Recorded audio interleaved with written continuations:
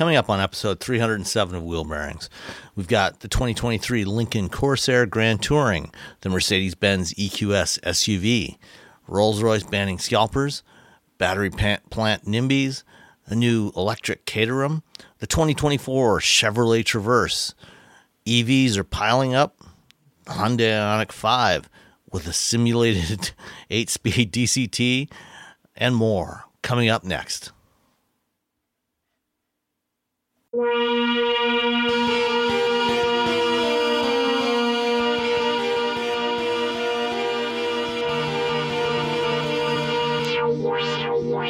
This is episode 307 this time of Wheel Bearings. I'm Sam Abuel-Samad from Guidehouse Insights. And I am Nicole Wakelin from the Road Reflective podcast. And I'm Roberto Baldwin from, where do I work? Hot Cars and Top Speed. All right. Excellent. Hot Cars. Every car comes with a free hot dog. got a new job. I got a new job. Free hot dog. Yeah, congrats on the new job. Go, Rob. News and features content manager. I have to open up email every podcast and look at my signature to remember what my job title is. Like, I know what I do. It's just the job titles to me are ridiculous. Job titles are ridiculous. Just let me do my job. You just want to do it. You don't care what they call you. I just want to do my job. Well, let's start with this job by telling us what you drove, Robbie. Well, Sam, you might be surprised to find out that I drove the 2023 Lincoln Corsair Grand Touring all-wheel drive. Really? Yeah. You know what? I drove the same thing. Exactly. Almost the exact same. Mine was gray. And mine was infinite black. Which is not exactly infinite, but you know. It's. I mean, if it's infinite, you would expect it to be something more like Vanta black. This was actually. Oh yeah. Do you remember the tuxedo black that they used to have on Lincolns back about 10 years ago? Oh yeah, yeah. Black that had like little glass, little balls of glass in the paint. I don't even remember this. Did it look cool? Yeah, it was a really nice black. Yeah. A little different from your typical metallic black, but. Okay. Anyway, what did you think of the Corsair? It's a car. Wow. All right, so it's okay. I like the Lincoln Navigator, like the new Lincoln. It's nice. You get into it, you know exactly what it is. It's very nice. It's comfortable. It drives well. I really like the dash cluster because it's very low key. It's very chill. When you turn things, like it has a little animation, but really it just tells you you're in a certain mode. It's a nice large luxury SUV. The Corsair it's an SUV. It's a luxury SUV, but there's so many things in it that make me feel like if you bought this as a luxury SUV, you would be a little irritated. Oh, irritated. For example, that's not good. So they have the little gear selection. It's all those little buttons, but it's kind of underneath, like a little ledge. And to the left of that, still underneath the ledge, is the power button. Start, stop, turn it on, ignition. Yeah, they're kind of hidden. It's a hidden power button. So I knew where this was. I've had this car for a week, and then last night I had to finish my PHEV, my all electric test. And so I got out into the car and I was doing stuff and I was plugging in my phone to make sure I had some, whatever to listen to. And then the lights turned off and I knew where it was, but I couldn't figure out where to press. I was pressing above, I was pressing below it. I couldn't find the start button. That's not ideal. That is not, yeah. It's like hidden under there. And the first time I got in the car, I was like, where is this? I'm like, well, that just looks like an error. So we should explain that for model year 2023, launched earlier this year, the Corsair and also the Ford Escape, which shares its platform with this, both got a refresh, a mid-cycle refresh. They've been on sale for a few years now. They got some styling updates, and in the case of the Corsair, they did some interior changes as well, which includes a larger center touch screen and kind of reshaped the dashboard. And I seem to recall previously on the Corsair, those sort of like piano keys switches for the transmission, and also the on-off switch were not quite as far back. They It weren't seems- like hidden up in a cubby like they are now. Yeah. In a cubby. Let's just shove them up here.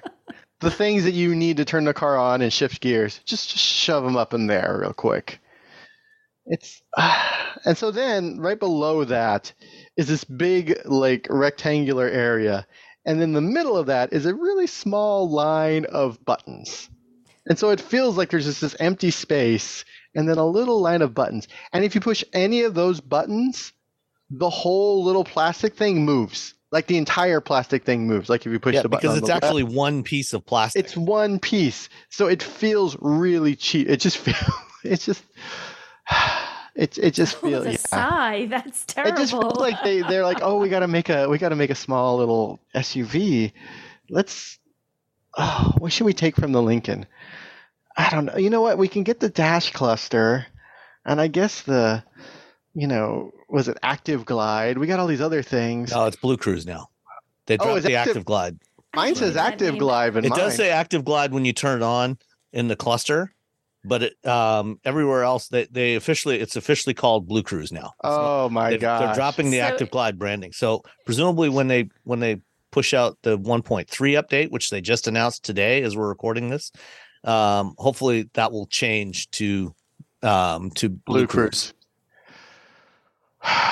So that's another thing. So Just- I You're I just driving Active Glide it's not. I mean, it's Blue Cruise. It's okay. As a hands-free system, I drove 7 hours one day in it. I had to go to the Central Valley in San Joaquin Valley on Saturday. So I drove it all the way there. I drove it all the way back. I used Blue Active Glide. Blue Active Glide. no, I believe I that's think Active what we'll Blue call it, Glide. Blue Active, Active Blue Glide.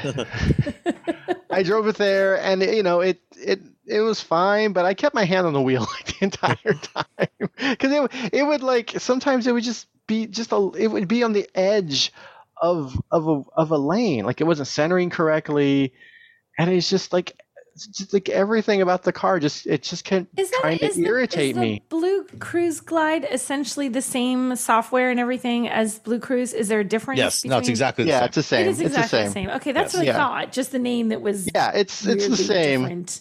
Okay. It's just You know what it is that they initially wanted to distinguish it, so they gave the Lincolns a different brand for the exact same functionality, and they called it Active Glide on Lincoln.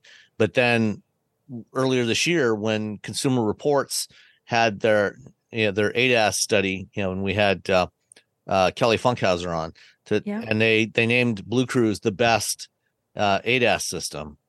I think after that they decided, well, Blue Cruise has been named number one, so we got to use the Blue Cruise branding.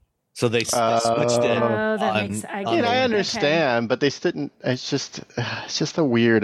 Fine, it should have just been called Blue Cruise. But I know they want Yeah. LinkedIn's Oh, I the know. premium, and we're gonna use Active Glide. Is such a weird name. Yeah, Active I- Glide. It sounds I mean, it's the same thing. They don't. It sounds like you get something you get from an adult. Yeah. It store. does. They- That's exactly yeah. what It's an it adult sounds store like. thing. What I went and got some Active Glide. It We're gonna have a nice 100% weekend. does. That's all I can think of when I hear that. I'm like, Go on to a nice ew, movie. Ew, this is not what I want for my. What'd you pick up in self-driving car. Amsterdam? I got some Active Glide. Oh gosh.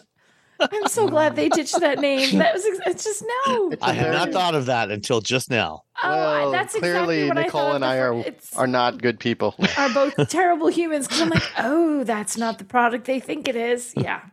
So yeah, so the seat, I could not get comfortable in the seat. Like Come on, my it's got back was 24 fine. adjustments. How I know, and all those adjustments, and I couldn't get it to just be comfortable. It's 10,000 way adjustable, and you weren't. It's comfortable. 10,000 ways to make it. You know what? It was nice though. The massage function was nice. Yes, it was. Yeah, but I think the massage section is why my legs and my butt hurt while I was driving this thing, because it's just like metal underneath it instead of like cushion. They're like, well, we got to have the massage for the butts. So should we put some cushion in there? Nah, Just butt massage. That's all we need. just a metal.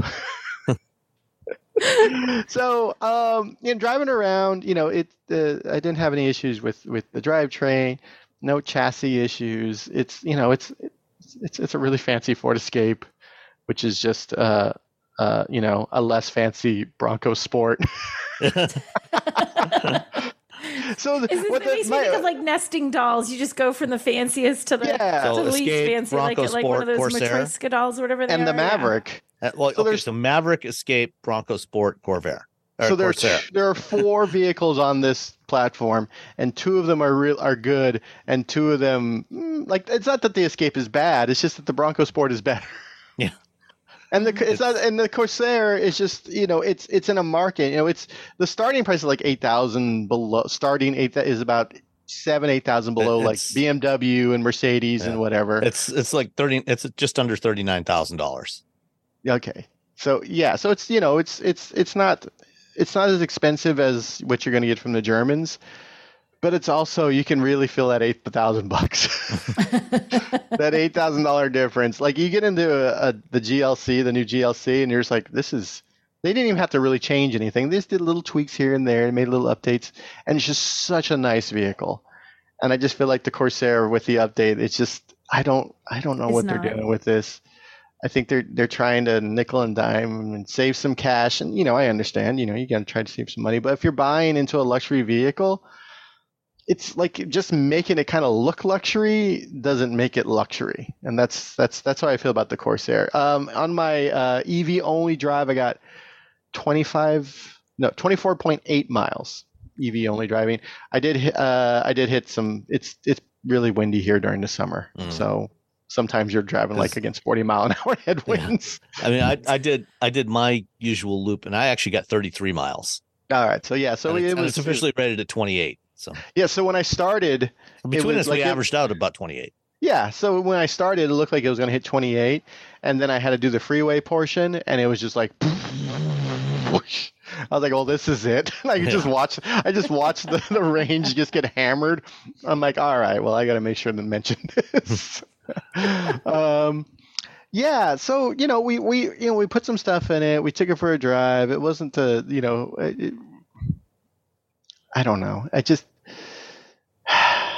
change the seats, fix that little weird cubby, and yeah. How did you like it, Sam? After I'm just sitting here just sad about it. Just to start with, I pulled up the a picture I took of the pre-refresh Corsair a couple of years ago. So when the plug-in hybrid first came out, and I tested it, and so part of the changes that they made to for this year is they went to a bigger center touchscreen. Like I said, they went from a 10-inch to a 13-inch center touchscreen.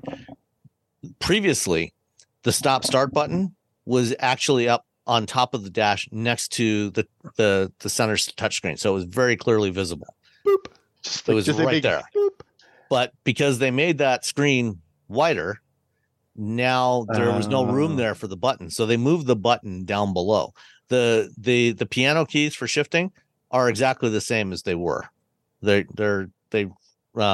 haven't actually. But they stick out. I feel like they stick out far enough where you're like, oh, okay, those weren't the issue. Yeah, it was just they were fine. It just felt like the start button is just shoved back up in there. Yeah, you're absolutely right. Like someone's trying to hide it a quarter from you. That's right.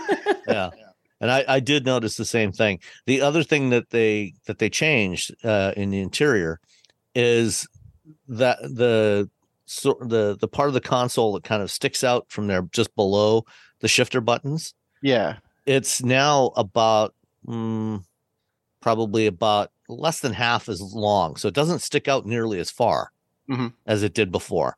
And before, you had the physical controls for the climate control all on there. You didn't have this one little strip. So there was buttons for heated and cooled seats, and the where you wanted the direction of the air to flow, and the volume and tuning buttons were also on this little console thing. And they basically, what they did was, when they went to the larger touchscreen, it now has, along the bottom of that, there is a strip for the climate controls that is always displayed. So whether you're using CarPlay or Android Auto or the regular infotainment system, those controls are always there. It's now touch controls, but they are at least always visible. They never disappear depending whatever hidden. mode you go in. So they're at least consistent, even though you still can't do them by feel. And they got rid of that and made that, this little cantilevered console thing. They shrunk it down and just have that one strip with that, like you say, that single piece of plastic on there. You push one part and the other part, it's like a seesaw if you push the edges. Yeah. Well, did you ever use the BlackBerry Storm? Oh my gosh. No. It's not as bad as that, but kind of like that, because the Storm was BlackBerry's response to the iPhone when the iPhone came out. It was their first touchscreen phone, and they wanted to keep, the tactile feel of the keyboard. So what they had was they had four switches underneath the touchscreen. So when you pressed on the touchscreen, it clicked.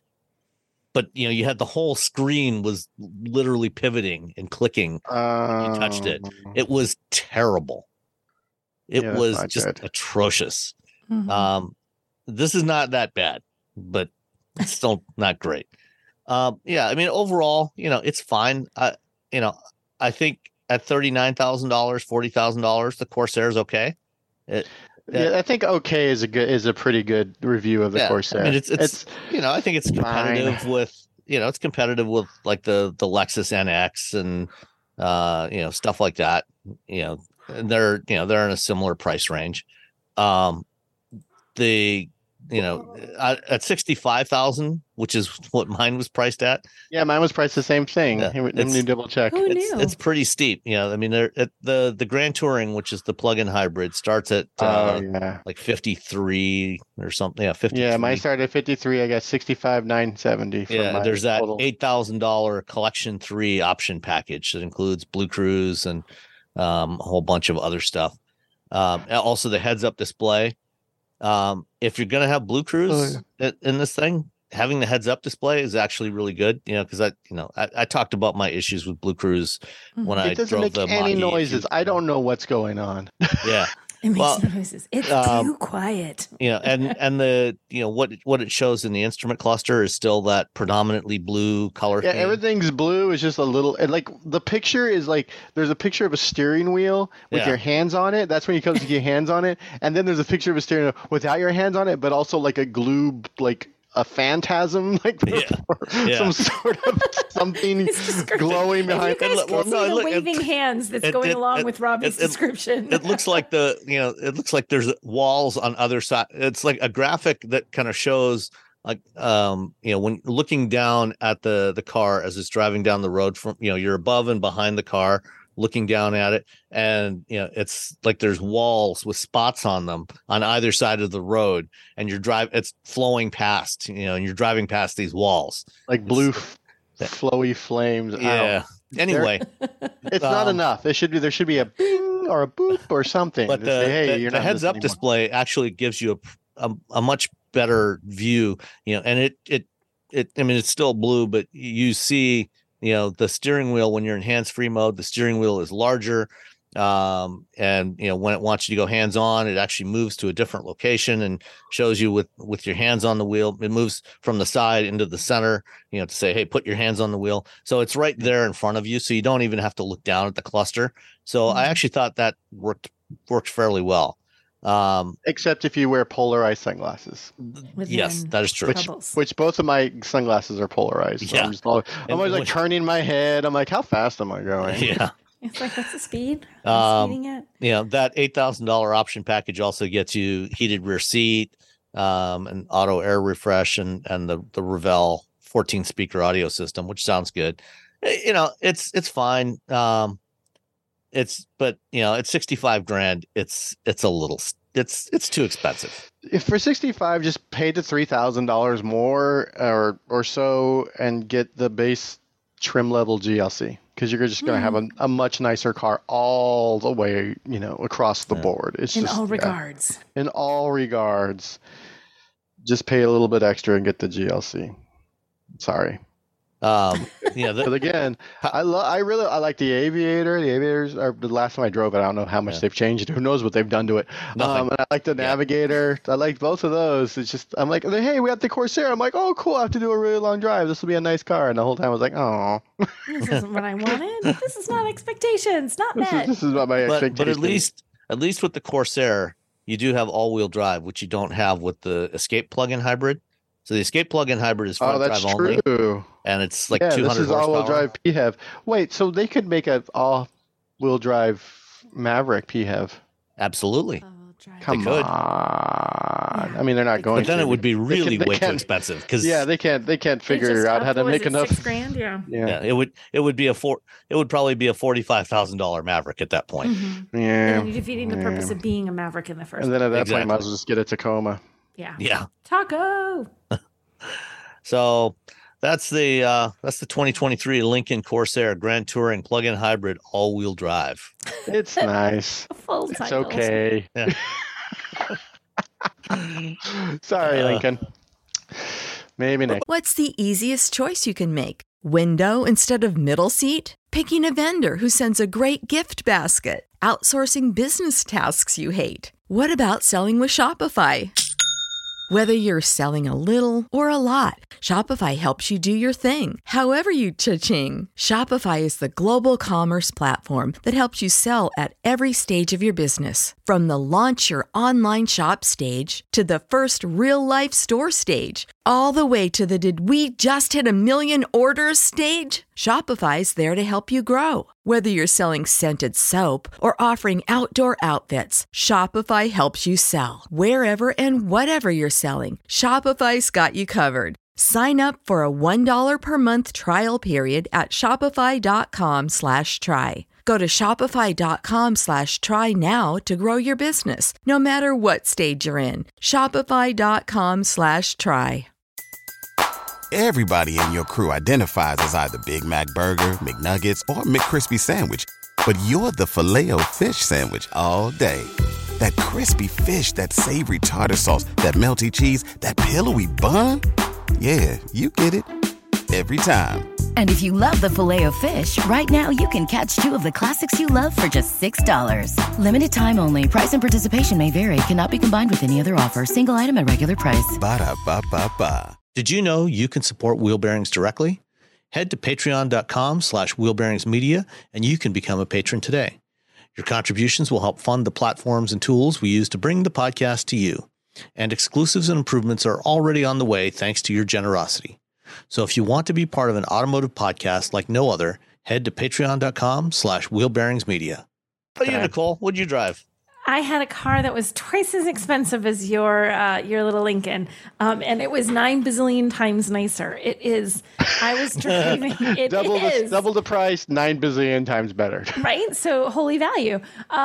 It was the 2023 Mercedes-Benz EQS 580 SUV exclusive. That's the whole title. Ooh. Because fancy car needs lots of words to describe it. Yeah. I did not have a Monroney for this, so I kind of built it, I think. And it is $129,100.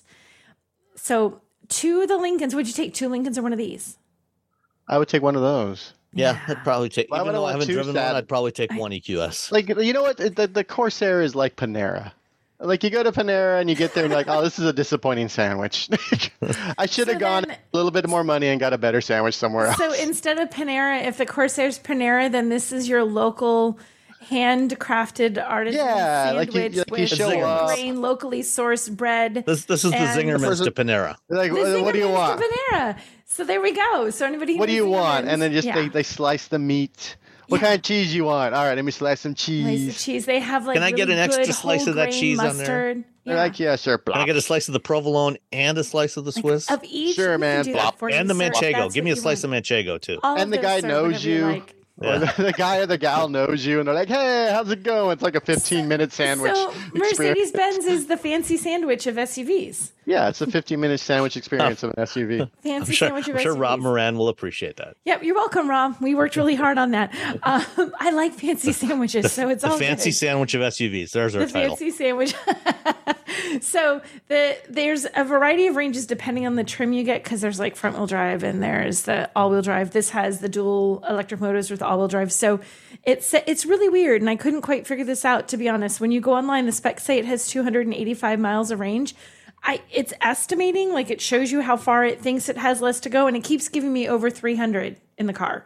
So I'm not sure where That's the the official Germans for you. Yeah, I'm like, so the official says 285, and I like when I sat down in the car, I thought, wait a minute, am I reading this wrong? Nope, official says 285, but it's got up to as high as I think when I haven't had it fully charged. Like when I got it, it wasn't fully charged, and I haven't gotten it all the way up there yet. It was like 312 or something, and I'm like, well, that's a bit more than what they say. So we'll see.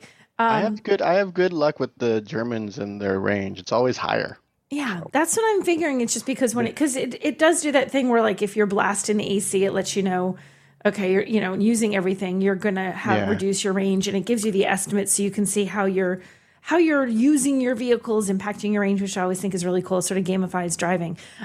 So 536 horsepower, 633 pound-feet of torque. You push the pedal. I can't call it accelerator. That just go sounds pedal. too darn fancy. The go pedal. You push. I like that.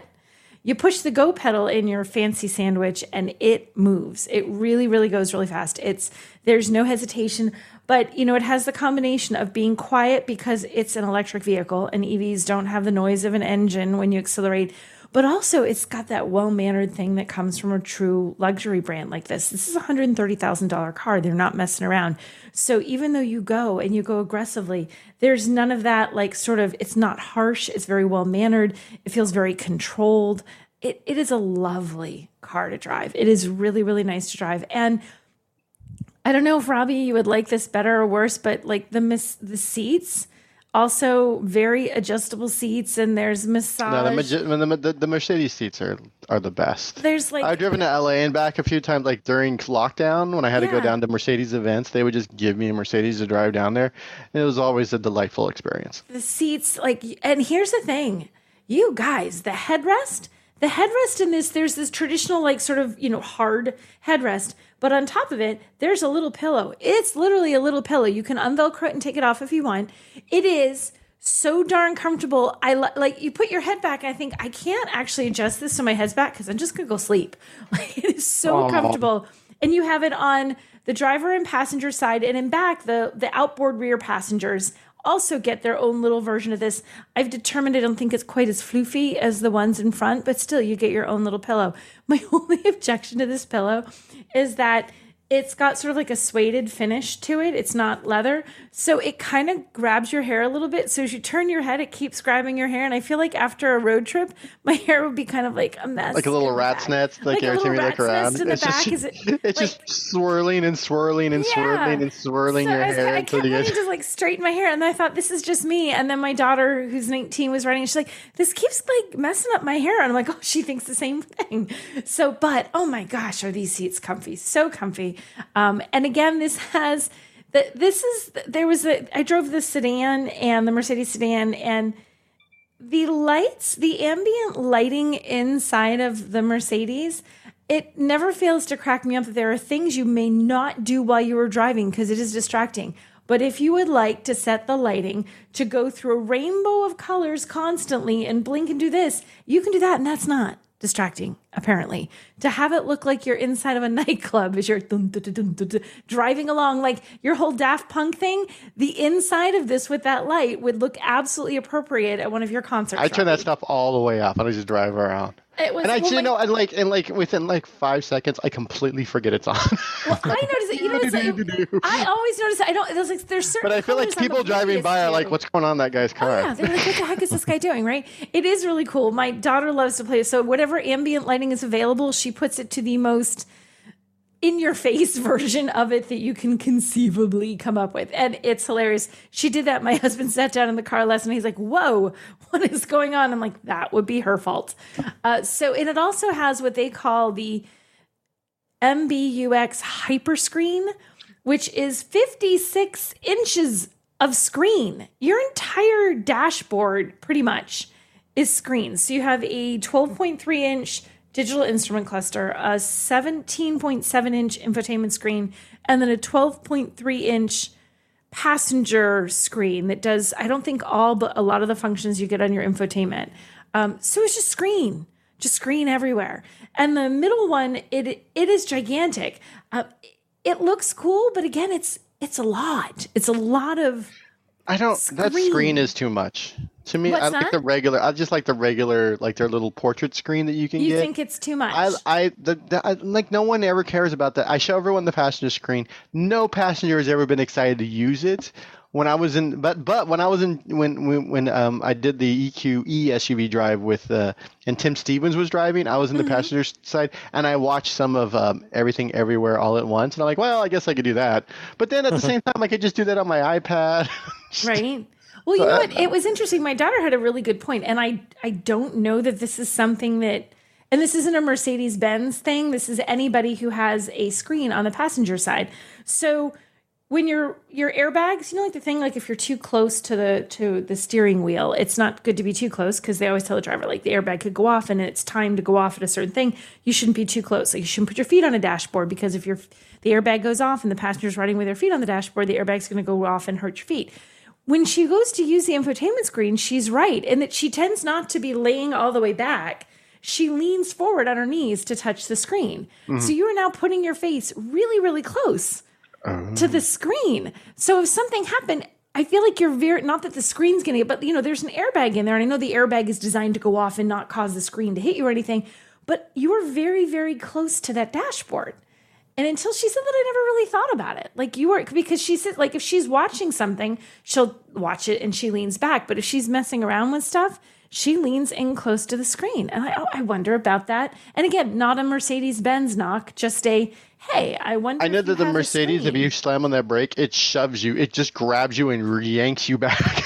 Is it maybe that's it? Maybe it's going to immediately. Those seatbelts will just like. Seatbelt pretensioners will yank you back. There are things that the Mercedes does that is like insane. Like one of them is that. The other one is if you get out of your lane, it's like no, and it yanks you back into your lane. You will get back in the right lane. So maybe that's it. Maybe it's set to do that. But it was something that had never occurred to me until my teenage daughter said, I'm sitting actually really close to this as I'm playing around selecting things. That can't be safe. And I thought, gosh, I don't know. Is it? Like, it's a question. I wonder now. I need a Mercedes-Benz person to answer that question. Well, you know what? Do you remember when we were kids and our parents told us, don't sit so close to the TV, you'll go blind? Right. Well, now it should just be, don't sit so close to the screen, you'll get killed. You'll die. Like, right? Your hand will get smashed into your face. Like, don't you wonder now? Like, I never thought about it until she said it. And now, because like I know the Jeep, the Grand Wagoneer has one over there too. I feel like there's a couple different. So it's not like Ferrari has one. Yeah, so it's not like a Mercedes-Benz. Porsche's got it in the Taycan. Oh yeah, Porsche has it in the Taycan. So I wonder what kind of the problem is the testing is that the people just get bored with them after about 5 minutes and they never use it again. I think that's true. So it's not an issue. It's like we're not using it. Don't worry, you're not going to get injured in an accident because you're never going to use it again after the first 10 minutes. It's there. It does stuff. It does stuff. And then so that was my thought about that screen and that it's gigantic. I do feel like it's a bit much for the screen. But as far as driving it, I mean, it is a wonderful car to drive.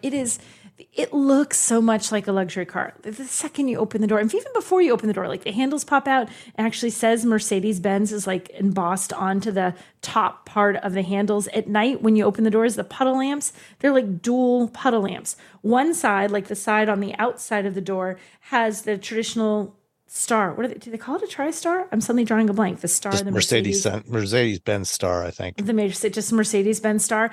But then they have, when you look at it from the inside, it has the little star pattern, the same one that makes up the grill. It's not just a badge on the grill. There's actually, imagine the entire grill would be like a honeycomb pattern on a traditional car. It's just a million little just a little star, like not with a circle around it, just a little star. All So I over. get really nerdy and I go say, my God, it's full of stars. It's full of 1 in stars. 10. It's full of stars. The grill is full of stars. The puddle lamp is full of stars. And even on the inside, there's this natural wood that is on the center console, and it's actually on the front and the rear doors. And in that are embedded the same pattern of these tiny, tiny little metal stars. And you can kind of sort of feel them with your fingers, like they're just ever so slightly, there's like some tactile thing going on there. But like these are all unbelievable details. Like you sit down and you think, holy cow, this is a luxury car, which I think when you sit down in a car that costs over $100,000, there should be no doubt in your mind before you've even hit the start button that you were sitting in a $100,000 car. If you can't tell, then they've done it wrong. There. I think that sounds about right. So I like this. I really like this. I mean, it's expensive, but it does exactly what a car at this price point should do. And it's an electric vehicle, so it gets you something that's an EV. Oh, and one of the cutest little things. Do you know how you fill the windshield washer fluid in this? Little thing pops out. There's a little thing that pops out. Like it looks kind of like it should be like an EV charging port, but it's actually a little tiny port in the front. It pops open. It's on the right front fender, right? On the the driver's side front fender. Oh, the driver's side or the passenger side? I think it was driver's side. Driver's side. And it pops open. But what's really funny is it pops open. It has a little image. Like if your washer fluid's out, the image you get on your instrument cluster, it has that inside that little thing. So if you look in it and you're wondering, like, what is this for? It has that same little washer fluid logo. But it kind of, when you look at it, makes me think of the little pod in your washing machine for fabric softener. Oh, yeah, don't put fabric softener in there. That's not what I'm saying. But that's exactly what it looks like. But you could. I mean, it would be bad. It would be bad in 100 ways. Not recommending this. But yeah, so it just like pops out. You put in your windshield washer fluid and pop it back closed. It's really kind of cute. I thought that was neat. So that's my thoughts on the very fancy 2023 Mercedes-Benz EQS 580 SUV exclusive. So I don't know why it's before we continue on, I remembered one other thing about the Corsair that I think justifies and its we're back existence. to the Panera sandwich. The Corsair, or at least the one I had a spare tire, which is extremely rare in a plug-in vehicle. Oh. So is that in one the back, point in when the you lift up Corsair's when you go in the cargo area and you lift up the thing there on the floor, yes, there was a spare tire there. I was shocked. Ooh. I did not expect to see a spare. That's a good thing. That is actually quite rare, in smaller plug-in vehicles. Usually all you get is an inflator kit, and this one had an actual spare tire. It was a mini spare, but it was a spare nonetheless. So good on Lincoln for that. Yes, good job, Lincoln. Spare tire. Woohoo. All right. Let's go into a few of the stories from this week. First up, Rolls-Royce. They have launched the Spectre, their first electric vehicle. Did either of you get invited on the drive program for that? No, I did not drive the Spectre. I got invited. I couldn't go. Oh, it's generally gotten pretty rave reviews. But as is usual with anything that is, limited in availability, and in some degree of high demand, to the extent that a $400,000 car can, have a lot of demand. Gosh, is that what it starts at? 400,000? Yeah, hey, baby. something like that. There are, of course, scalpers who buy these things and turn around and sell them to somebody else with even more money for, some ridiculous premium. Rolls-Royce is having none of that. And they have told people that if you buy a Spectre and you immediately turn around and sell it, you will never, ever, ever, as long as you live, be able to buy another new Rolls-Royce. Unless you buy it scalped. Well, yeah. But I mean, you will never be able to buy one from Rolls-Royce. You'll never be able to buy a brand new Rolls-Royce from Rolls-Royce. We will never sell you one again. And I don't know about you, but I like that idea. I think more automakers ought to do that. No more Rolls-Royce for you. Yeah, I think it's not like it's a car that's a mass market car that's out there in tons and tons of units and people want it. And if people are just going to take advantage of the market to try and, make a buck that way, that stinks for people who are just willing to buy it and who maybe wanted to customize it because Rolls-Royce can do whatever kind of customization your heart desires. You know, if they just buy one and now the person who really wanted one, just a regular person with $400,000 couldn't customize it, or $450 couldn't customize it the way they wanted. Yeah, I think that's a cool move. So it gives people who really want to buy it and keep it for themselves a better chance of getting it. Yeah. All right. Next, battery plants. They're going up all over the place. The list that we have at where I work, Guidehouse, we've got about 30 battery plants that should be operational in North America by the end of 2026 on that list. And there's at least one of them that neighbors don't want it. They don't want one there. That is the plant that Ford is building in Marshall, Michigan, which is in near the Indiana border and over towards like southwest Michigan. And it's a small town, rural area, and there are some neighbors in the vicinity that do not want a factory with 5,000 employees in their area. They apparently don't want the jobs, and they are protesting and they're pushing back. They're trying to get a judge to block the factory. 2,500 employees, not 5,000, only 2,500. Oh, okay. Well, that's the different. That's a horse of a different color. Yeah. Fred Chapman has a message for Ford, which is planning to build a sprawling factory on the outskirts of his town to make batteries for electric cars. We don't need jobs, he says. I mean, Fred doesn't need a job, apparently. Yeah. Hopefully he's not running for anything, because that is not a good playing for your platform. We don't need jobs. Fred doesn't need a job. Hey, I don't need a job. I don't know about the rest of you. Wow. Yeah. So this is what happens sometimes when automakers decide they want to go put factories in rural areas where people might be less inclined to want to unionize. And it looks like too, there's like, they originally had like the parcel of land, it was 750 acres that's been available since like the 60s. So it's been empty probably for a really, really long. And then nobody would get it, but they need more. So that they actually got 2 adjacent parcels. They bought a ton of land. It's a big spot. 1,100 acres. Yeah, it's and that's not as big as the land that they bought in Tennessee for their factories down there, because they have both a battery plant and an new assembly plant going up in this place east of Memphis, Stanton, Tennessee. So yeah, it's a big investment that Ford's making to build LFP batteries for their future vehicles, and the locals don't want it there. And that's there's also another one, and I think part of this has to do with the fact that even though Ford owns this plant outright, they are licensing some technology for LFP batteries from CATL, the Chinese battery manufacturer, because originally Ford was planning to do this plant in Virginia, and Glenn Youngkin, the governor of Virginia, said, nope, we don't want this plant in Virginia, because there was this little slight connection with CATL. Said we don't want any Chinese companies involved in anything in Virginia. So Ford said, okay, fine, we'll go to Michigan. And now they're getting pushed back from the locals there Michigan's too. like, no, thank you. Well, the state of Michigan's giving Ford a bunch of money, as most states usually do whenever a company builds a big factory. But they, just some of the locals are pushing back against this. Oh, I'm reading all the way down to the bottom, and this guy Chapman, we don't need jobs. He lives across the street from where they're going to be building it. Yeah.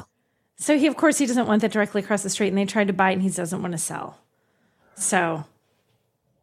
Yeah. That's a stinker. But when you buy land across the street from a commercially zoned thing, someday they might build something. Yeah, I think I think this is I don't think this is ultimately going to get stopped, but it's weird, especially when it's not that it hasn't been that often that new factories like this got built until relatively recently, and now we've got a whole slew of these battery plants going up, and I think we should. I don't think we should be trying to stop these things. No, they need to be built. So they got to go. It's like housing. People got to live somewhere. And it is a commercial zone, so okay. All right, but people need jobs and they need houses. So Caterham, you guys know who Caterham is, right? Mm-hmm. Little British car they make maker. that funny little Yes. thing. They back in the Until early yesterday. 1970s, back in the early 70s, they bought when Lotus stopped building the 7, the sports car. Caterham bought the tooling from Lotus, and they have continued to build the 7 in various incarnations ever since for 50 years now. And now, after 50 years of building the 7, they finally have a new car that they unveiled Every 50 years, we're going to get a new Caterham car. as part of the Goodwood Festival of Speed. It's electric. It's nothing like the Caterham 7. It's about the same size as a Porsche Boxster, but it has 3 seats, 268 horsepower, and has 249-mile electric range. It looks fantastic. It does look beautiful. It doesn't look anything like a 7, though. It No. does not. It's But going to be a very pretty expensive car. It's Yeah. pretty. because they're a tiny company. But it Uh, looks fantastic. It just cut the top off, boom, and you got the new Mazda Miata EV. There you go. Yeah, they said price less than 80,000 pounds, which is about $103,000 US right now. So, Okay. 79,000 pounds. But it looks fantastic. All right. Chevy, their 3-row crossover, the Traverse. The current one has been around since about 2018 or 2017, and there's a new one coming early next year. As we record this, it's Thursday. It's going to be officially unveiled on Monday when the show will be published. And they've got a new 3rd generation Traverse. It's all new. Looks quite different from the first 2 generations of Traverse. What do you think? Silence. It's fine. It's a Traverse. All the Chevy's SUVs look essentially just everyone. We made the Blazer. Everything's going to look like the Blazer. Yeah. Is sort of the deal, which is fine because I like the way the Blazer looks. It looks fine. I don't see any, 3-row people. It's a lot chunkier looking than before. I mean, it's basically the same size. Yeah. But, But the Traverse is like the car that you forget was made. I forgot about the Traverse. I'll forget about a Traverse 3 seconds after we stop talking about the Traverse. I don't know why. It's just like oh yeah, the Traverse. Oh I feel yeah. like it's a solid little SUV. It's pretty big, Medium actually. SUV. I know. I'm like, those are the wrong word choice. I feel like it's a solid large SUV. Yeah, I mean, I was looking up the sales for this segment, the kind of upper mid-size, large 3-row crossover segment. And in 2010, which is about a year and a half after the Traverse was launched, the original Traverse was launched, it was about 380,000 units in the US. And, that's for mainstream brands. This isn't, it doesn't include the premium versions. And over the last several years, it's been over 1 million. So, I mean, this is a market that's grown a lot. It's got a bunch of new competitors like the Hyundai Palisade and the Kia Telluride, and upcoming the Kia EV9 and the Explorer, of course, and various others. And this is a big segment. And so this new Traverse is it looks a lot more truckish than before. It's a bit more it's a bit burlier. It's more it's butch. Burly. It's more butch than the previous Traverse. That's the Butch Traverse. It's the Butch Traverse. But That's kind of a nice thing though, because so many the big SUVs, they're going towards trying to make them not look butch.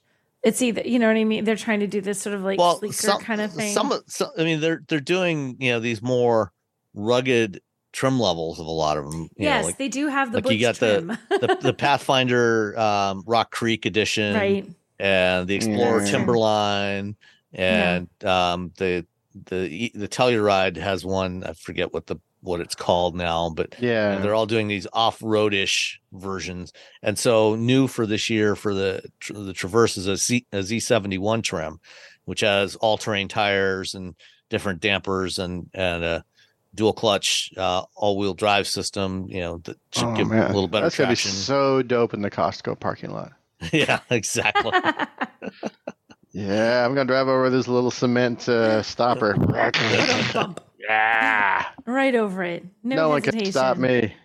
And then like- the interior, I think, is a big improvement over the current. Yeah, Traverse. interior's nice. You can like there's like you can see where the start stop stuff is. Yeah. It looks a lot like the Blazer EV and the Equinox EV, but with rectangular vents instead of circular vents like you have on the Blazer, and the same 17.7-inch center touchscreen. So it's the same size center infotainment screen as on that hyperscreen Mercedes. But I'm guessing it'll Hyperscreen. be a little bit less expensive. I don't know. I could be wrong. But I feel I don't like know. it's Have you gonna looked be at a the price little of the Silverado EV? cheaper. He was going to come in 128 cheaper. Yeah. So anyway, we don't know pricing yet. It's going to go on sale early in the new year. One other big change is powertrain. The V6, the 3.6 liter V6 is gone, and the 2-liter 4-cylinder turbo is also gone, and now the only engine is a 2.5 liter turbo, which is new, which I'm pretty sure is a slightly downsized version of the 2.7 liter that they have in the Silverado and the Canyon and Colorado and a bunch of other vehicles. And it's 315 horsepower and 317 foot-pounds of torque. So should have decent performance. Yeah. And they'll also have Super Cruise available in here. So should be pretty good. It goes on sale early 2024. So soon, not that far away, early 2024. It's already the middle of 2023. So Yeah. But you and all your friends can go on a trip you and all your friends. to Costco. You might go further. We talked a minute ago about battery plants, all these new battery plants going up. But apparently some automakers are having trouble selling the EVs that they have now, which is not good. Dun dun dun. They're apparently starting to pile up on dealer lots. So if you were thinking about buying an EV, you might actually be able to get a decent deal on one now. You might actually be able to negotiate and, you're not going to knock get the price ripped down. off. If that's like it, and it's because it's funny because people have been being ripped off for a while now, or just having these huge just so, markups like, for such a long time. Yeah. They're so used to like either you have to wait or you're going to pay a heck of a lot more than what the sticker says. It'd be nice for some people to not have to face that problem for a little while. Yeah. Yeah, there's apparently a lot of Mach-E's and F-150s on lots right now. No, I thought it was a huge wait for F-150s. I thought it was, There was like- until they start jacking the price up. and now all of a sudden, Yeah. Supply and demand. Yep. Now they're like, oh no. They're like, well, people will pay for this, so we'll just raise the price. And you're just like, they're only going to pay for this for so long, man. so maybe that $129,000 Mercedes that I have right now could actually you could have it for a bargain price of like $120,000. Yeah. Or knows? you can get a $7,000 discount on a Toyota BZ4X or Subaru Solterra. What Robbie said. Mach-E, man, the Mach-E's a good car. The Mach-E I would buy. I buy the F-150 Yeah. and I buy the Mach-E. I actually really like both of those. Two totally different vehicles, totally different use cases, but I Here we would go. buy either one. 2023 Mercedes EQS 450 4MATIC, MSRP $118,000, $7,500 Mercedes incentive, $4,500 Ooh. additional incentive, $4,000 dealer contributions, Ooh. Did you just $3,000. randomly Google a dealership to see No, what this they is were in the Jalopnik story. That Oh, it in is our show down- notes. it's in Yeah, if there. you scroll Okay. down, it's there. paying? Is it? So Oh my gosh. so you can get a deal on an EQS. Oh, I don't know about the yeah, SUV. Look at that. This looks like it's actually the 75, 45, sedan, 4,000, 3,000. Yeah, I think that's the Oh. sedan. You But want still, you want the SUV. I mean, I prefer sedans over SUVs, but when it comes to the EQS, the SUV is better because the sedan, the rear headroom is not great. You're better off with the SUV. The SUV is really roomy. It's fantastic. Yeah, you're better off with that SUV. So that's like 7, 8, 9, 10, 11, 12, 13, 14, 15, 16,000. Is that like $16,000, $17,000 off? That's what it looks like to me. Okay, I was trying to do Wow. math and I'm like, wow. So some pretty hefty discounts on some EVs, not all of them, Right. but some. And then I mean, Tesla has slashed the prices on the Model 3 and the Model Y multiple times this year. cut them by upwards of 20% from where they were at the beginning of the year. And this is part of why, you're starting to see, inventories build up and sales starting to lag on some of the competitors, because, the competitors have not dropped prices, for the most part, have not cut prices in the way that Tesla has. And so instead they're just going back to the traditional discounting method, the way they used to do. So, with more EVs coming to market, I think it's going to be a little more affordable to get them. Everything's coming up Millhouse. Yep. Another EV that should be more affordable next year, in 2024, is the Kia EV9, which we've talked about. It goes on sale later this year. Initially, the EV9 is going to be coming to us from South Korea, which means that it will not be eligible for the $7,500 federal tax credit unless you find a way to get that through a lease.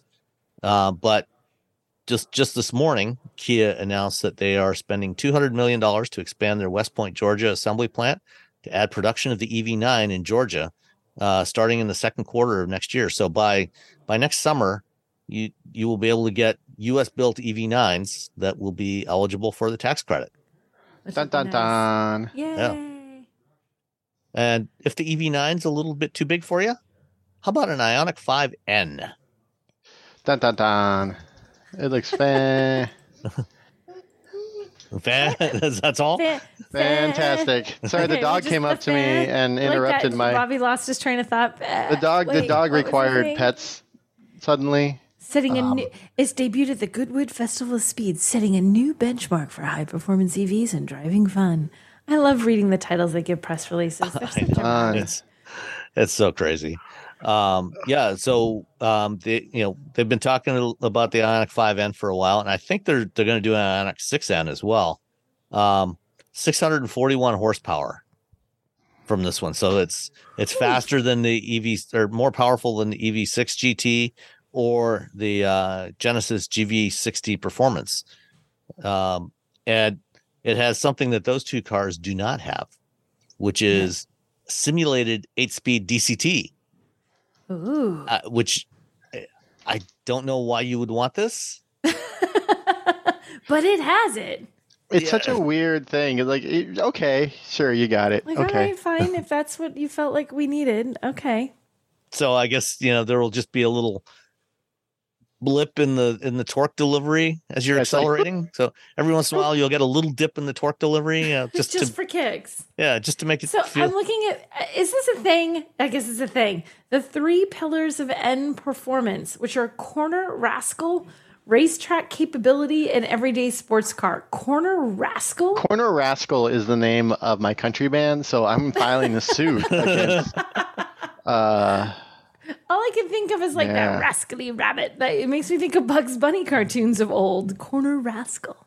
Corner Rascal. Yeah. Among the many exclusive performance features are the N battery preconditioning, which will warm up the battery before you go out on the track. N race, N pedal, N brake regen, N drift optimizer, N torque distribution, N launch control, N grin boost. Grin boost. The and Active Sound Plus, which that makes the whole thing sound like it's got the Hyundai 2-liter turbo from the I think from the Elantra N, and then the DCT, with the N E-Shift. I don't know. I think some of this is a little silly. Oh, there's a lot of N. It's a lot of silly, and I am very excited about this car. It's all insanely city, and I'll probably use, if once we get in for review, I'll use all those things for about 10 minutes, and they'll be like, all right, it's enough of that, and drive it. Okay, but for 10 minutes, I will be a child. I'm a little disappointed that when I look at the colors, which all have lovely names, including something called Soltronic Orange Pearl, but there's no N anything. There's like N Gravity Blue or anything. There's no N in any of the color names. They put an N on every single feature of that car, but not one of those color names comes with Atlas White Matte N, Gravity Gold N Matte. Nope. But they do have an opportunity. that performance blue that is the signature color of the N brand. But how cool would it have been if it had been performance blue and matte? Performance blue matte. It might be getting a little bit too long of a name for a color. Oh, because putting an N in front of every other single feature on the car was totally cool. All right. Anything else on the Elantra or the Ioniq 5N? No, I don't think so. I want the Ioniq 5N. That's the only thing I got. That's all I got. I just want it. I want to be driving it. Mm-hmm. I want to call friends. Mm-hmm. I want them to come over. I want to put my dogs in the back. I want to take band things with it. I really like the Ioniq 5, and I know that the EV6 GT drove so much better than it. And then now there's this. And Road and Track did a drive with it, and they were like, "This is the best performing EV." And I was like, "What?" Wow. So I trust Brian. I trust Brian over at the old Road and Track. Road and Track. If Brian likes it, it's good enough for me. That's not. Get the Brian seal of approval. I'll buy it. All right. Well, I spent the day today with Magna. They did their summer tech day, and we spent the morning at Hollyoaks ORV Park north of Detroit, and in the afternoon at their tech center in Troy. And this morning we got to drive prototype electric Jeep Gladiator with Magna's e-beam electric axles. So Magna has designed a solid axle with an integrated electric motor and gearbox on there. And they had two of these on the Gladiator, one in the front, one in the back. And we got to drive around on the ORV park in this electric Gladiator. And it was really good. It was really, really good. I want to say something about the Gladiator, just completely off track, just to mess up everyone's day. Every time I see the Gladiator, I'm like, oh, is that the what was it called? Comanche. I'm like, I saw Gladiator the other day. I'm like, oh, look at Comanche. Oh, no, wait, no. You keep wanting it to be a Comanche, or you think it looks like one? It just the Comanche was the Jeep truck from the. Yeah, I mean, it was based on the XJ Cherokee. It was an XJ Cherokee pickup back in the late '80s, and yeah, I mean, this doesn't look anything like a Comanche, but I think Comanche just a truck. Yeah, technically it's a Jeep and it's a truck, so totally the same thing. Yeah, in my brain, I saw it the other day, and I'm all, oh, Comanche. I'm like, no, Robbie, no. And to be honest, wrong vehicle, Robbie. No. But one of the cool things about this, and this was a Magna prototype. They built it to demo their hardware that they've developed, and to show it off to automakers, try and sell it to them. And one of the cool features that they built into this is their E4 Low system. So it's just software that simulates the effect of having four-wheel drive low, because there's no transfer case in this thing like you have on a regular Gladiator or Wrangler or any other off-roader. And what it does is it just changes the mapping between the accelerator pedal and what gets commanded to the motors.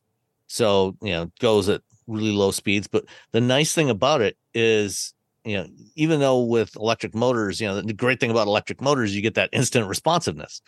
The bad thing about electric motors off-road is you get that instant responsiveness. So you get all that torque right away.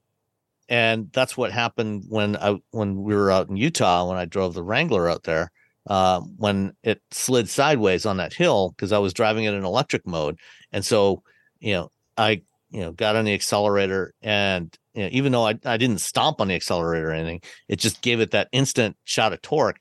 And then the wheels slid sideways because I was on, I was on a slope, off to one side, and it just went sideways down the hill. And with this one, because it modulates, it makes it a lot easier to modulate that torque delivery with your foot. So you can be a lot more gentle with it when you're in conditions like that. And, we drove it around and drove it up, this, kind of a simulated version of the same thing, that had been built there. They had this hill that was paved over to make it as if it was a big rock in the desert, like the one we climbed with the Wrangler. And it's much easier to drive that way when you put it in that E4 low mode. So this is going to be one of the really interesting things about, getting electric off-roaders is having that kind of capability. That's sort of like the ability, like when you when you read the 4xe, you realize just how you have this direct, attachment to the road, where when you're driving an ICE vehicle, you're like, okay, unless you're driving with a manual transmission, there feels like there's like a little delay, and you're like, okay, let me see, okay, now I'm moving. All right, now, yeah. and even when it moves, you're not getting all the torque at once. With an internal combustion engine, it builds up. So I think this will be better. It'll be a lot easier to drive.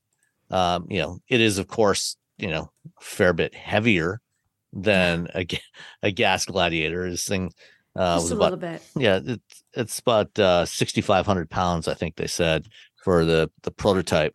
And I think that's about let's see, curb weight for a V6 Gladiator Sport starts at about 4,700 pounds. Rubicon's about 5,000 pounds, and this was so about 1,500 pounds more than a current gas Gladiator Rubicon. So it's a little bit heavier. Rubicon. But hopefully that'll get lighter. Yeah. We saw a bunch of. Yeah, they just sort of built it. Yeah. Yeah. They threw it together just to test it out. So they showed us a whole bunch of stuff, but one other thing I want to talk about is they demoed their alcohol detection system. How's that work? In the infrastructure bill, one of the things that was in there when that was passed a year and a half ago is a requirement that NHTSA implement a regulation, that all new vehicles will have to have a system that can detect a drunk driver and prevent them from starting the car. And so the system that Magna has come up with has got an air quality sensor that they've got right now for development purposes. It's mounted on the side of the steering column, and driver monitor system, the infrared cameras like we have for Blue Cruise and Super Cruise and things like that.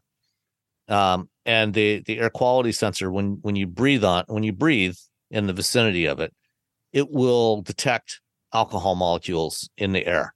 So it's a built-in breathalyzer. It's a built-in breathalyzer. But what if someone with you in the car is like really drunk? So I asked about that.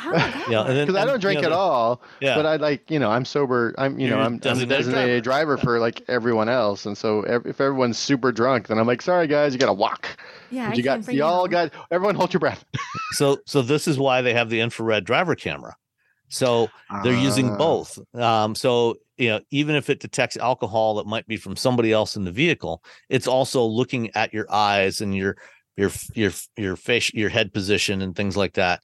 And it's looking at the responsiveness of your pupils and, all this stuff, because there's all kinds of things that characterize when somebody is impaired, also looking for things like drowsiness, or any kind of if you've got having some sort of medical emergency, and so even if the air quality sensor detects over a certain percentage, if it detects clearly that you don't appear to be impaired, then it tries to avoid false positives that way by using the two sensors together.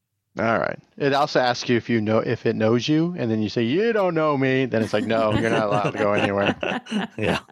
No. Do I know you? You're like, yeah, sure. You know me, car, whatever. It's fine. But if you reply, you don't know me. Yeah. It's over. Walking home. So that's still in development, but it'll probably be coming in the next few years to your car. You'll have to breathe on your car to prove to it that you should be allowed to drive. You got to breathe. Everyone remember to breathe. Yeah. All right. Let's answer a few listener questions. I know you've got to go pretty soon, Robbie. I got a motor. I got to go drive a Lamborghini. I'm sorry. Okay. Oh, wow. I feel so sorry for you. Whatever, Robbie. Well, I also have like three things. I also have two more articles to write, but mostly I have to drive the Lamborghini. I feel so sorry for you. Whatever. All I heard was I'm going off to drive a Lamborghini. So Lamborghini. All right, are you taking off right now then? No, like we can Okay. order. We can answer some reader questions. Okay. Okay. Or listener questions, not reader All right. questions. So one of our man. patrons, Steven, wrote to us and said, Wheel Bearings team, I've been a subscriber to the major print magazines for decades and a longtime listener of multiple automotive podcasts.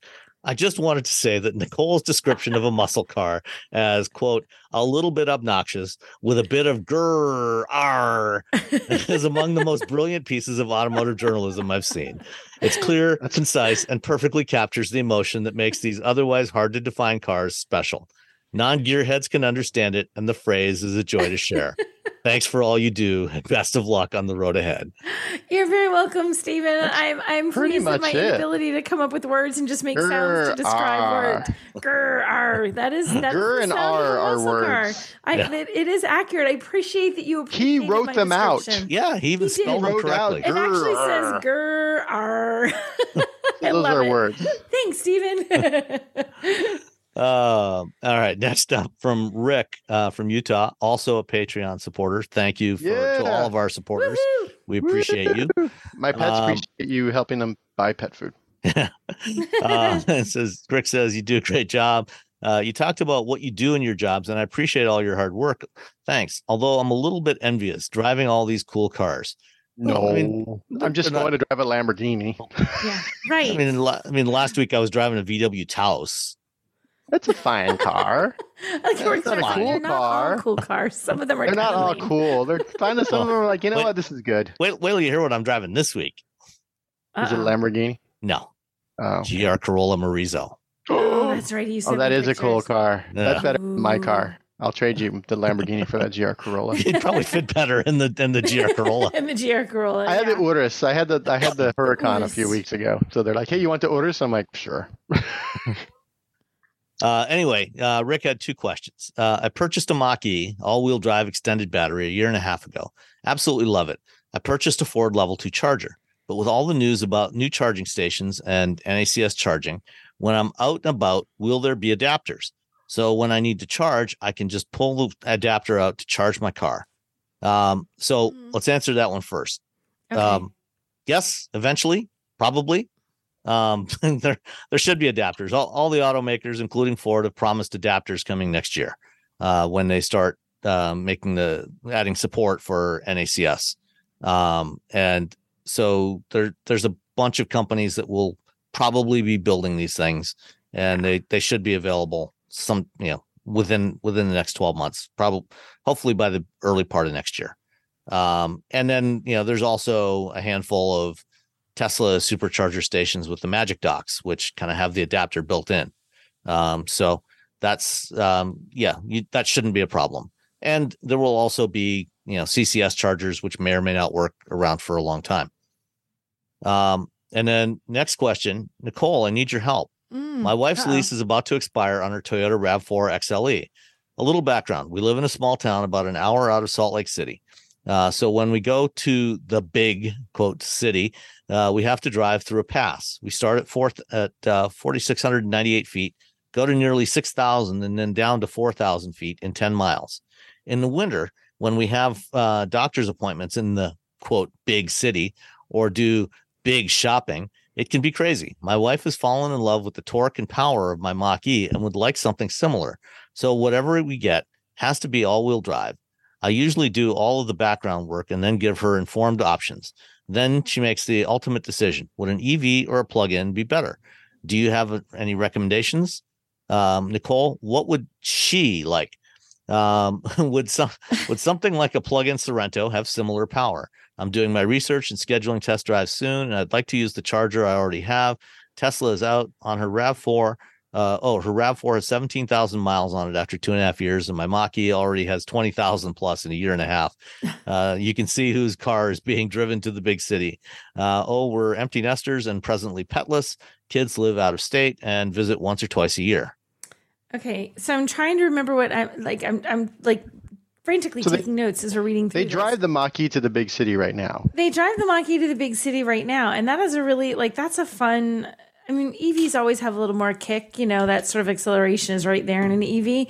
So you're always going to find that more in an EV than you are in a gas car, even like the plug-in hybrids. I mean, you get it, but depending on how hard you're hitting the gas, and once you get up there, now you're on gas. You're not using the EV part of things. Unless you're buying a McLaren.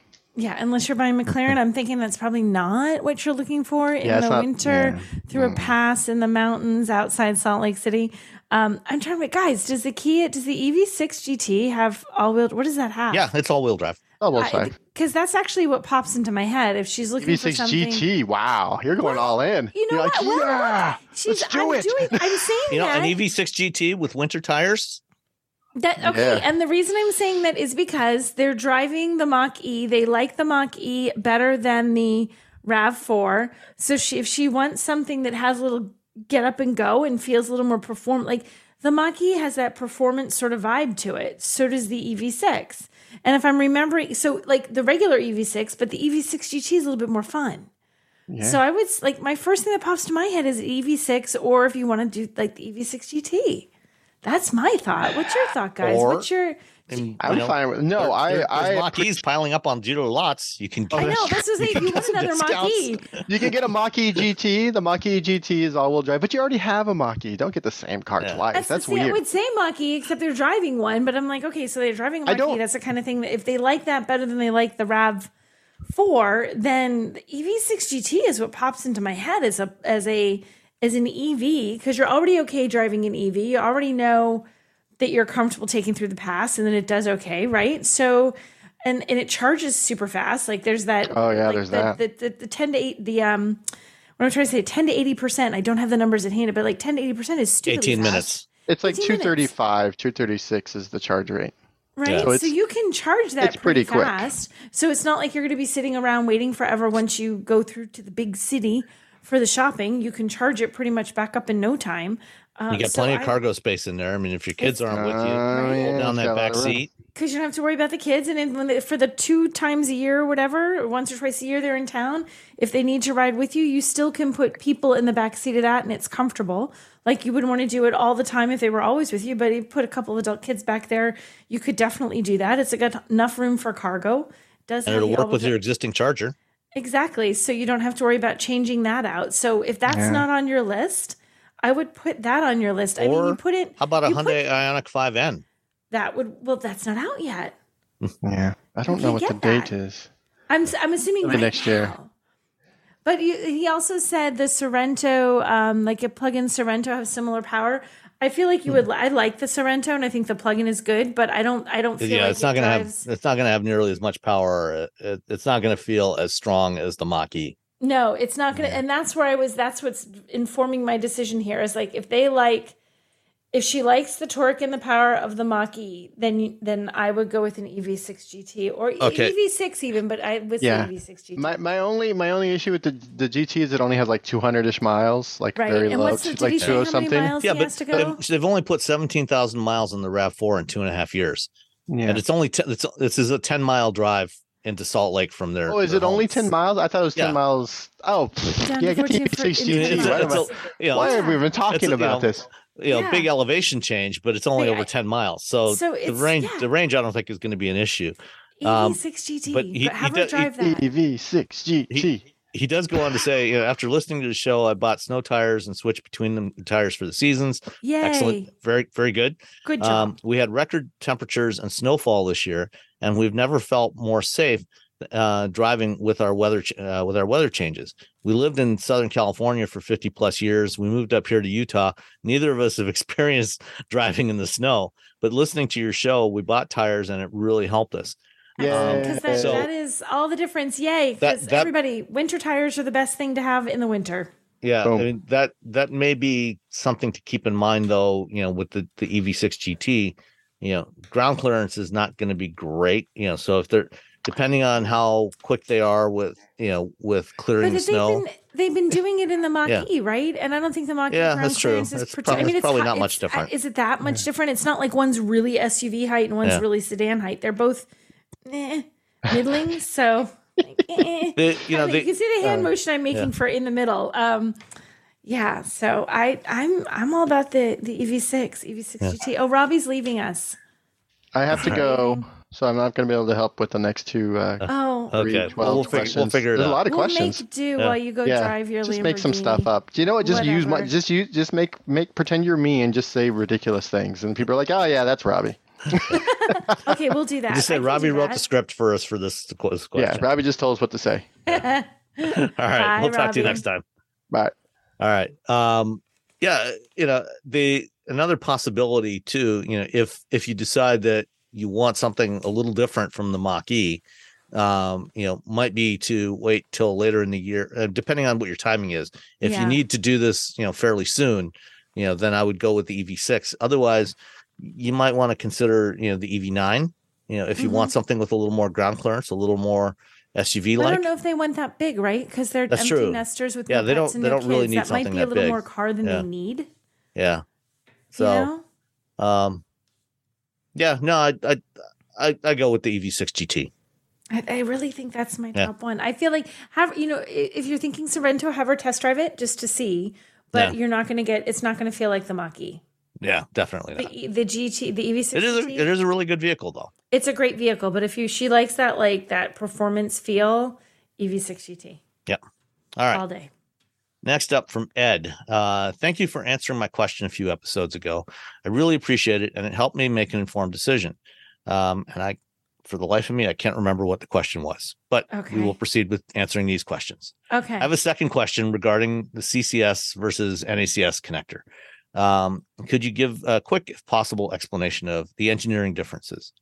Well, the main things are the NACS connector is physically much smaller than the CCS connector. CCS connector is a big bulky thing, and another important factor is the CCS connector. The latch, when to lock into place, is actually on the connector.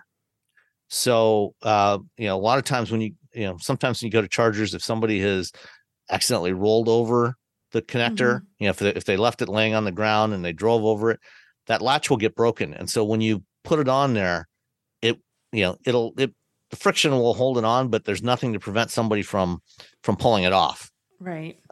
With NACS, the latch mechanism is actually in the port in the car. It's not on the connector. So it's much less likely to get broken.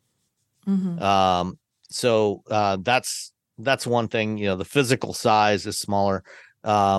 The NACS connector, as it was originally designed, the CCS and the J1772 connectors, one of the things, the requirements when they were developing the standards was it had to withstand 10,000 insertion cycles. So plugging it in and unplugging it 10,000 times.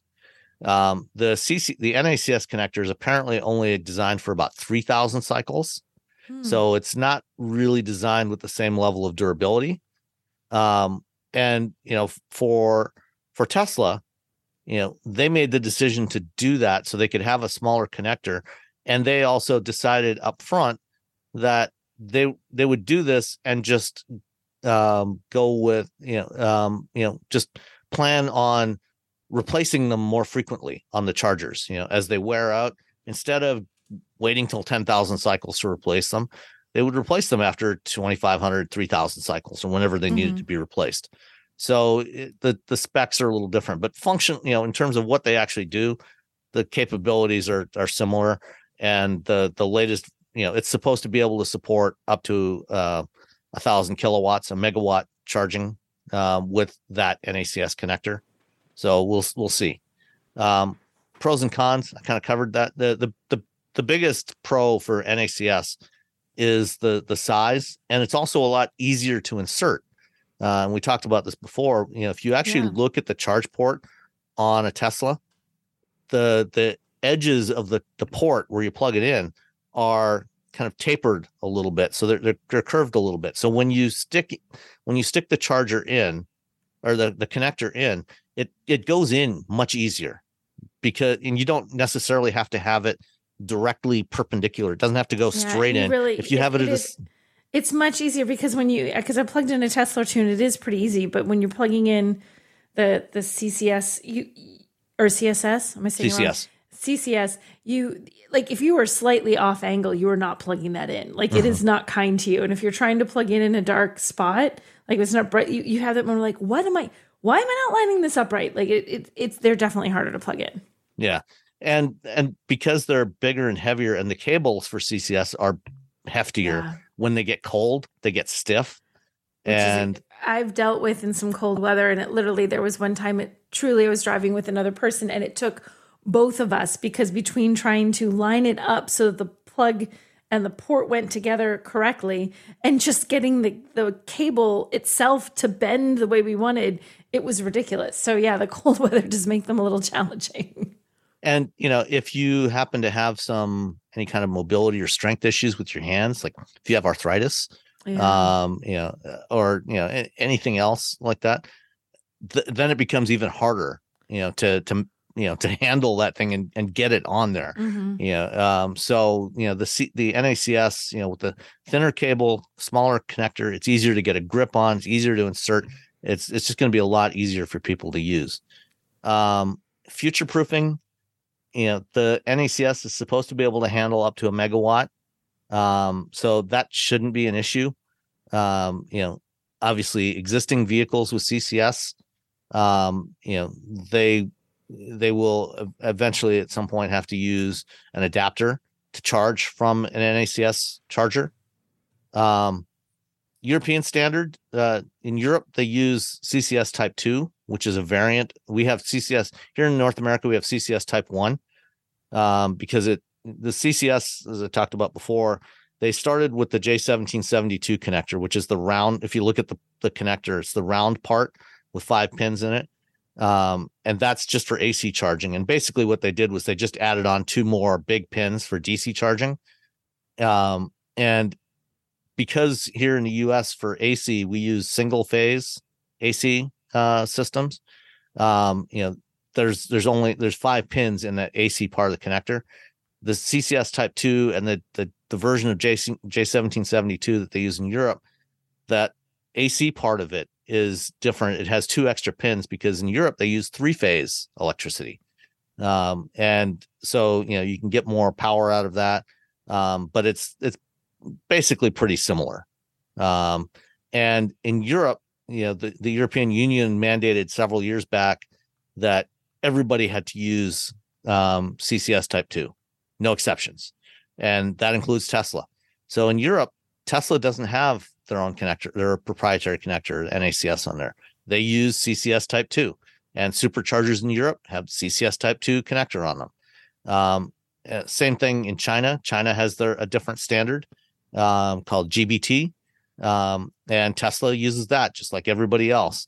The only place where they use their proprietary connector has been in North America. And it's really not that much of an issue because I don't know about you, but I don't usually drive from Europe to North America very often. Not often. It's a little tricky. It's a tricky thing to drive. Yeah. And not very many people drive from North America to China. So, cars, also tricky. vehicles tend to spend most of their life, in one region. Right. And so as long as any given region is, standardized, and that's hopefully what we'll have here now with NACS, then it's not, it doesn't matter. Moving to NACS is just going to make it weirdly more like other countries, even though we're not having the same standard. We just have a standard. Yes. So to have a standard is nice as opposed to having willy-nilly options for what your car might be doing. It will definitely simplify things. Why is this happening now? Is this all driven by Elon? Not entirely. I mean, he obviously wanted others to use the superchargers because that means he makes more revenue from charging people for electricity. But he made the Tesla connector open source and rebranded it as NACS and said everybody can use it. And I've confirmed with multiple automakers now that they don't have to pay royalties to Tesla to use that connector. It is in fact truly open. And it's now being incorporated into the SAE standard. So there is a benefit to Tesla in terms of more revenue. But really the real reason this is happening is because the other automakers have decided that they're fed up with the poor reliability of everybody else's chargers, and they want their customers to have a better charging experience. Because really, at this point, like, we've had endless conversations about how the fact, like Tesla or hate Tesla, their charging network is the most stable one out there. Like, you can pretty much walk up to a Tesla charger or drive up to one and you're going to get exactly what you expect. You go up to other charging networks, they're in weird spaces, the connectors are broken, the charging rates are off, or they don't break. Like, those kinds of things, those super frustrating things, kill the EV experience for people and can dissuade people from getting an EV altogether or push them towards Tesla. Well, if they're using the same thing as Tesla, now that particular problem is removed. And that's just good for all the automakers in terms of like, well, you can buy our car and use that same charger your Tesla does. That's a good thing for everybody. Yeah. And, the big unknown, or one of the many unknowns at this point, actually, is whether Tesla will remain as reliable as they have been, because a lot of the reliability problems we've had with other networks has actually been software issues, because, with a gas powered car, when you stick that nozzle from the gas pump into your car, the pump is not talking to your car. It doesn't care what car it is. All it cares about is there's a nozzle there or there's a hole there that this nozzle fits into, and it's flowing gas until it hits the stopper, until the neck fills up with gas, and then it stops. With an EV, the charger and the vehicle are constantly talking to each other, negotiating, okay, how much power can I send you? How much electricity can I send you? How fast can I send it? And, so there's this constant communication going on. And, when you've got a lot of automakers doing their own software on the vehicle side and a lot of charger makers doing their software on the charger side, there are inevitable incompatibilities. So far, Tesla has not had to deal with that because they've controlled both sides, the car and the charger. And they do, they have the same software in all their chargers, the same software in all their cars, and they talk to each other, and it's easy. Once you have a whole bunch of other companies trying to use Tesla chargers, will that still be the case? Will the software still be compatible? Who knows? We'll just have to wait and see. We'll have to wait and see. Yeah. So it might get worse for Tesla or not. Hopefully it won't. And then question 5B, is this push to change about using the Tesla charging infrastructure or just the physical connector itself? Both, as we've kind of already explained. Mm-hmm. Given that the cables at the Tesla chargers are too short for anything other than a Tesla, what does this mean for these stations? So this is one of those unknowns. Unless you happen to drive, let's see, I guess either something like Hyundai or Kia or Genesis EV, where the charge ports are on the rear corner, or maybe a Rivian. It's on the rear corner. Is it on the rear corner on the Mercedes? Yeah, it's on the rear corner on this one. Yeah. So on some vehicles it won't be a problem. Others it will be a problem. Going forward, Tesla has started to roll out in a couple of locations in Europe their version 4 charger. It's their next generation charger, which is higher power. They don't have any in the US yet, but they'll probably start rolling those out eventually here as well. Those apparently do have longer cables on them because they've already been opening up the charging network in Europe to non-Tesla vehicles for over a year now. And so I would imagine that going forward, as they replace the cables, they'll replace them with longer cables. So hopefully that won't be a problem. Yeah. I know it's a long multi-pronged question, perhaps isn't ideal for feedback. Well, too late for telling us that just now. No, we should have read that first. Dang it. I just really appreciate the history and engineering aspects that you talk about in a non-technical way. All right. Sid Polk wrote actually a couple of weeks ago, and I didn't put it on here yet because I was trying to find out the answer. He said, when I was a kid, lightning struck a pole near our house and the surge destroyed our TV. When I was just out of college, lightning struck a pole and the surge to the phone line destroyed my roommate's modem and PC. Do I have to worry if my car is plugged in during a thunderstorm? Okay, I'd like to clarify first, nobody needs to live near or with Sid because apparently he's struck by lightning a lot. So just consider your roommates carefully. But go ahead, Sam. Yeah, good point.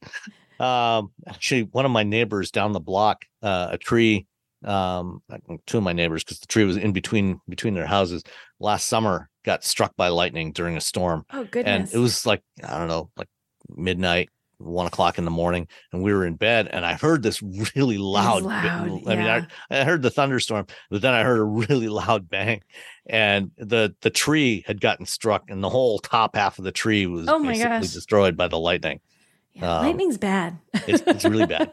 But for what it's worth, automakers have thought of that. They are aware of the issue, and I've confirmed with a couple of different automakers that they do have surge protection built in to their charging circuits. Okay. So if your EV is plugged in during a storm, if the charger gets struck, or the cable, or the vehicle, generally if the vehicle gets struck by lightning, it's usually not a problem, because your car has rubber tires on it and it's grounded.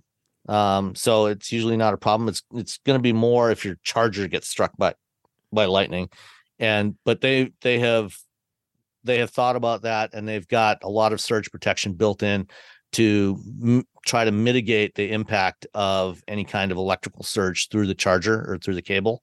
Obviously, depending on how much power there is from the lightning, it could still potentially damage the vehicle, but they've tried to mitigate that.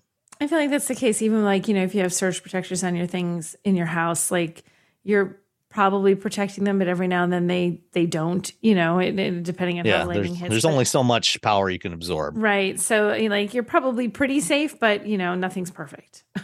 And a vehicle or a charger can be replaced. You can't be. So, correct. Stay out of the storm, stay inside if there's a thunderstorm going on, and if you can, stay away from your vehicle, and hopefully everything will be okay. Finally, Neil wrote in to say, interesting that you guys were accused of anti-Tesla bias, but considering that there are many manufacturers, each with many brand lines, each with many models and trim levels that change up every year, it seems to me that Tesla's few models with no advertised 20XX change up makes Tesla an infinitesimal fraction of available news items. So any significant airtime to the podcast would be out of proportion to their fraction of the total news universe. I bet if Tesla were to have new models and change things up every year, maybe it would be noticed more. Enjoy the show, Neil from Morrow. Well, thank you for that, Neil. You're right. I mean, Tesla doesn't do the usual model changeovers like other automakers do. Right. They actually change up their vehicles far more frequently than most people realize, but a lot of those changes are under the skin and you don't see them. Like I was at an event at a company here in the Detroit area called CareSoft about a month ago. They're a benchmarking company, so they do vehicle teardowns. Actually, they tear down other stuff too, but they're an engineering services company, and so they will get vehicles either that they purchase or that companies, their client companies, bring to them and say, we want you to do a teardown of this and analyze it and give us the results. And among the things that they showed us, they've done a bunch of teardowns on EVs, including they've done 3 teardowns over the last 3 years on Tesla Model Ys. They had one that was built in 2020, one that was built in 2022, and one that was built early this year. And from the outside, but when you look at them, when they're all put together, they all look exactly the same. You cannot tell the difference between them. Right. There's no styling differences or anything. But when they tore them down, it's remarkable how different they actually were under the skin. Mm-hmm. The one from 2020, you've probably heard about these giga castings. Basically, they're large die castings that Tesla has started using in their structures. And the one from 2020, the whole front structure was still made up of a bunch of steel stampings that were welded together in the typical way that most vehicles are built. But the rear end, they had 2 of these large aluminum castings and then a piece of aluminum in between that was welded in there. So for the rear structure, and the shock mounts where the shocks and the suspension and everything are hooked up, it was 2 large aluminum castings. For the one built in 2022, instead of 2 castings, there was one big casting that made up that entire rear structure that's under the sheet metal. And then there was another one, and the front was still the same as the 2020 version. The 2023 version had that rear single casting, and then it had a similar giant casting for the front structure to replace the front. Plus, the body on the 2020 and the 2022 models still had a floor pan in there.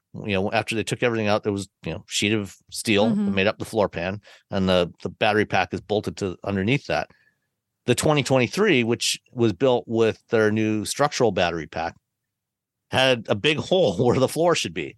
There's no separate floor, because what they do, and I'll include a video in the show notes when Monroe and Associates also did a teardown of one of these, and basically the battery pack now makes up the floor, and the seats are actually bolted to the top of the battery pack. So when you put the car up on a hoist and then you lower the battery pack down, all the seats come down with it. They're actually attached to the battery pack, which is the floor of the car. That's so freaky. So there's a lot fewer pieces in this thing that go into, so it's easier to assemble.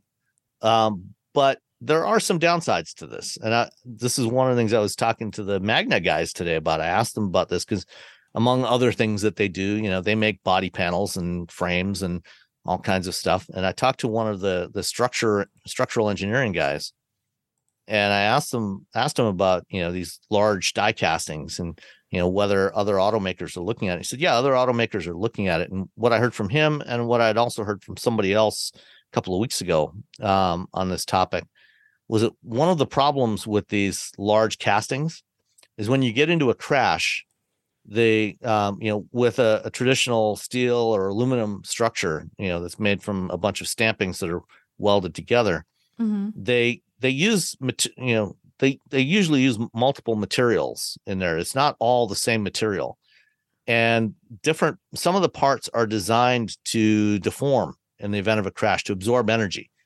Because what you want to do is you want the vehicle body, the vehicle structure, to absorb the energy of a crash, so it's not transmitted to the occupants in the vehicle. So there's less likelihood of the occupants being injured. Like the car looks squished, but you're fine. Yes. Yeah. You can walk away from a crash where the car may be, severely damaged or destroyed, but you walk away from it with little or no injuries. With these castings don't work in the same way. And they typically, they don't deform the way these steel stampings or these metal stampings will. They will just fracture. They'll absorb the energy, but they fracture. And basically what happens is, in the event of depending on the severity of the crash, a lot of times with a traditional structure, it's repairable. They can replace some of the parts, right, and they can straighten stuff out and they can repair it. With these castings, they can't be repaired. You basically have to rip the entire front of the vehicle off, or the rear of the vehicle off, and throw it away. Well, it gets recycled, because you can. Right, nice thing about metals is you can melt them down again and reuse them and use them again. Yeah, but so the repair costs are substantially higher, and a lot of times, insurance companies will end up just totaling the car. And so that, if you've got a structure like that, there's a much higher probability that in the event of a crash, it's just going to be totaled instead of repaired. Yeah. So just something to think about. Yeah. Well, that's all we've got for this week. That's it. That's all we got, Sam. Yeah. Did we do good. Okay without Robbie? Should we say something goofy? Blah blah blah. I'm tall. Blah blah blah. Cars are small. He's all gangly. His arms are flopping around all over the place. Blah blah blah blah. Okay, there. He doesn't fit into anything because he's so tall. My band stuff doesn't fit. Okay, I think we got it covered. Okay. All right. Bye, Thanks, everybody. What if you could have a career where the opportunities are as vast as our nation, where it's not about mission statements, but a shared mission? At U.S. Customs and Border Protection, we go beyond to protect more than borders. From ship to shore, air to ground, cities to local communities, CBP agents and officers are keeping people safe. Join U.S. Customs and Border Protection and go beyond for something far greater than yourself. Learn more at cbp.gov/careers.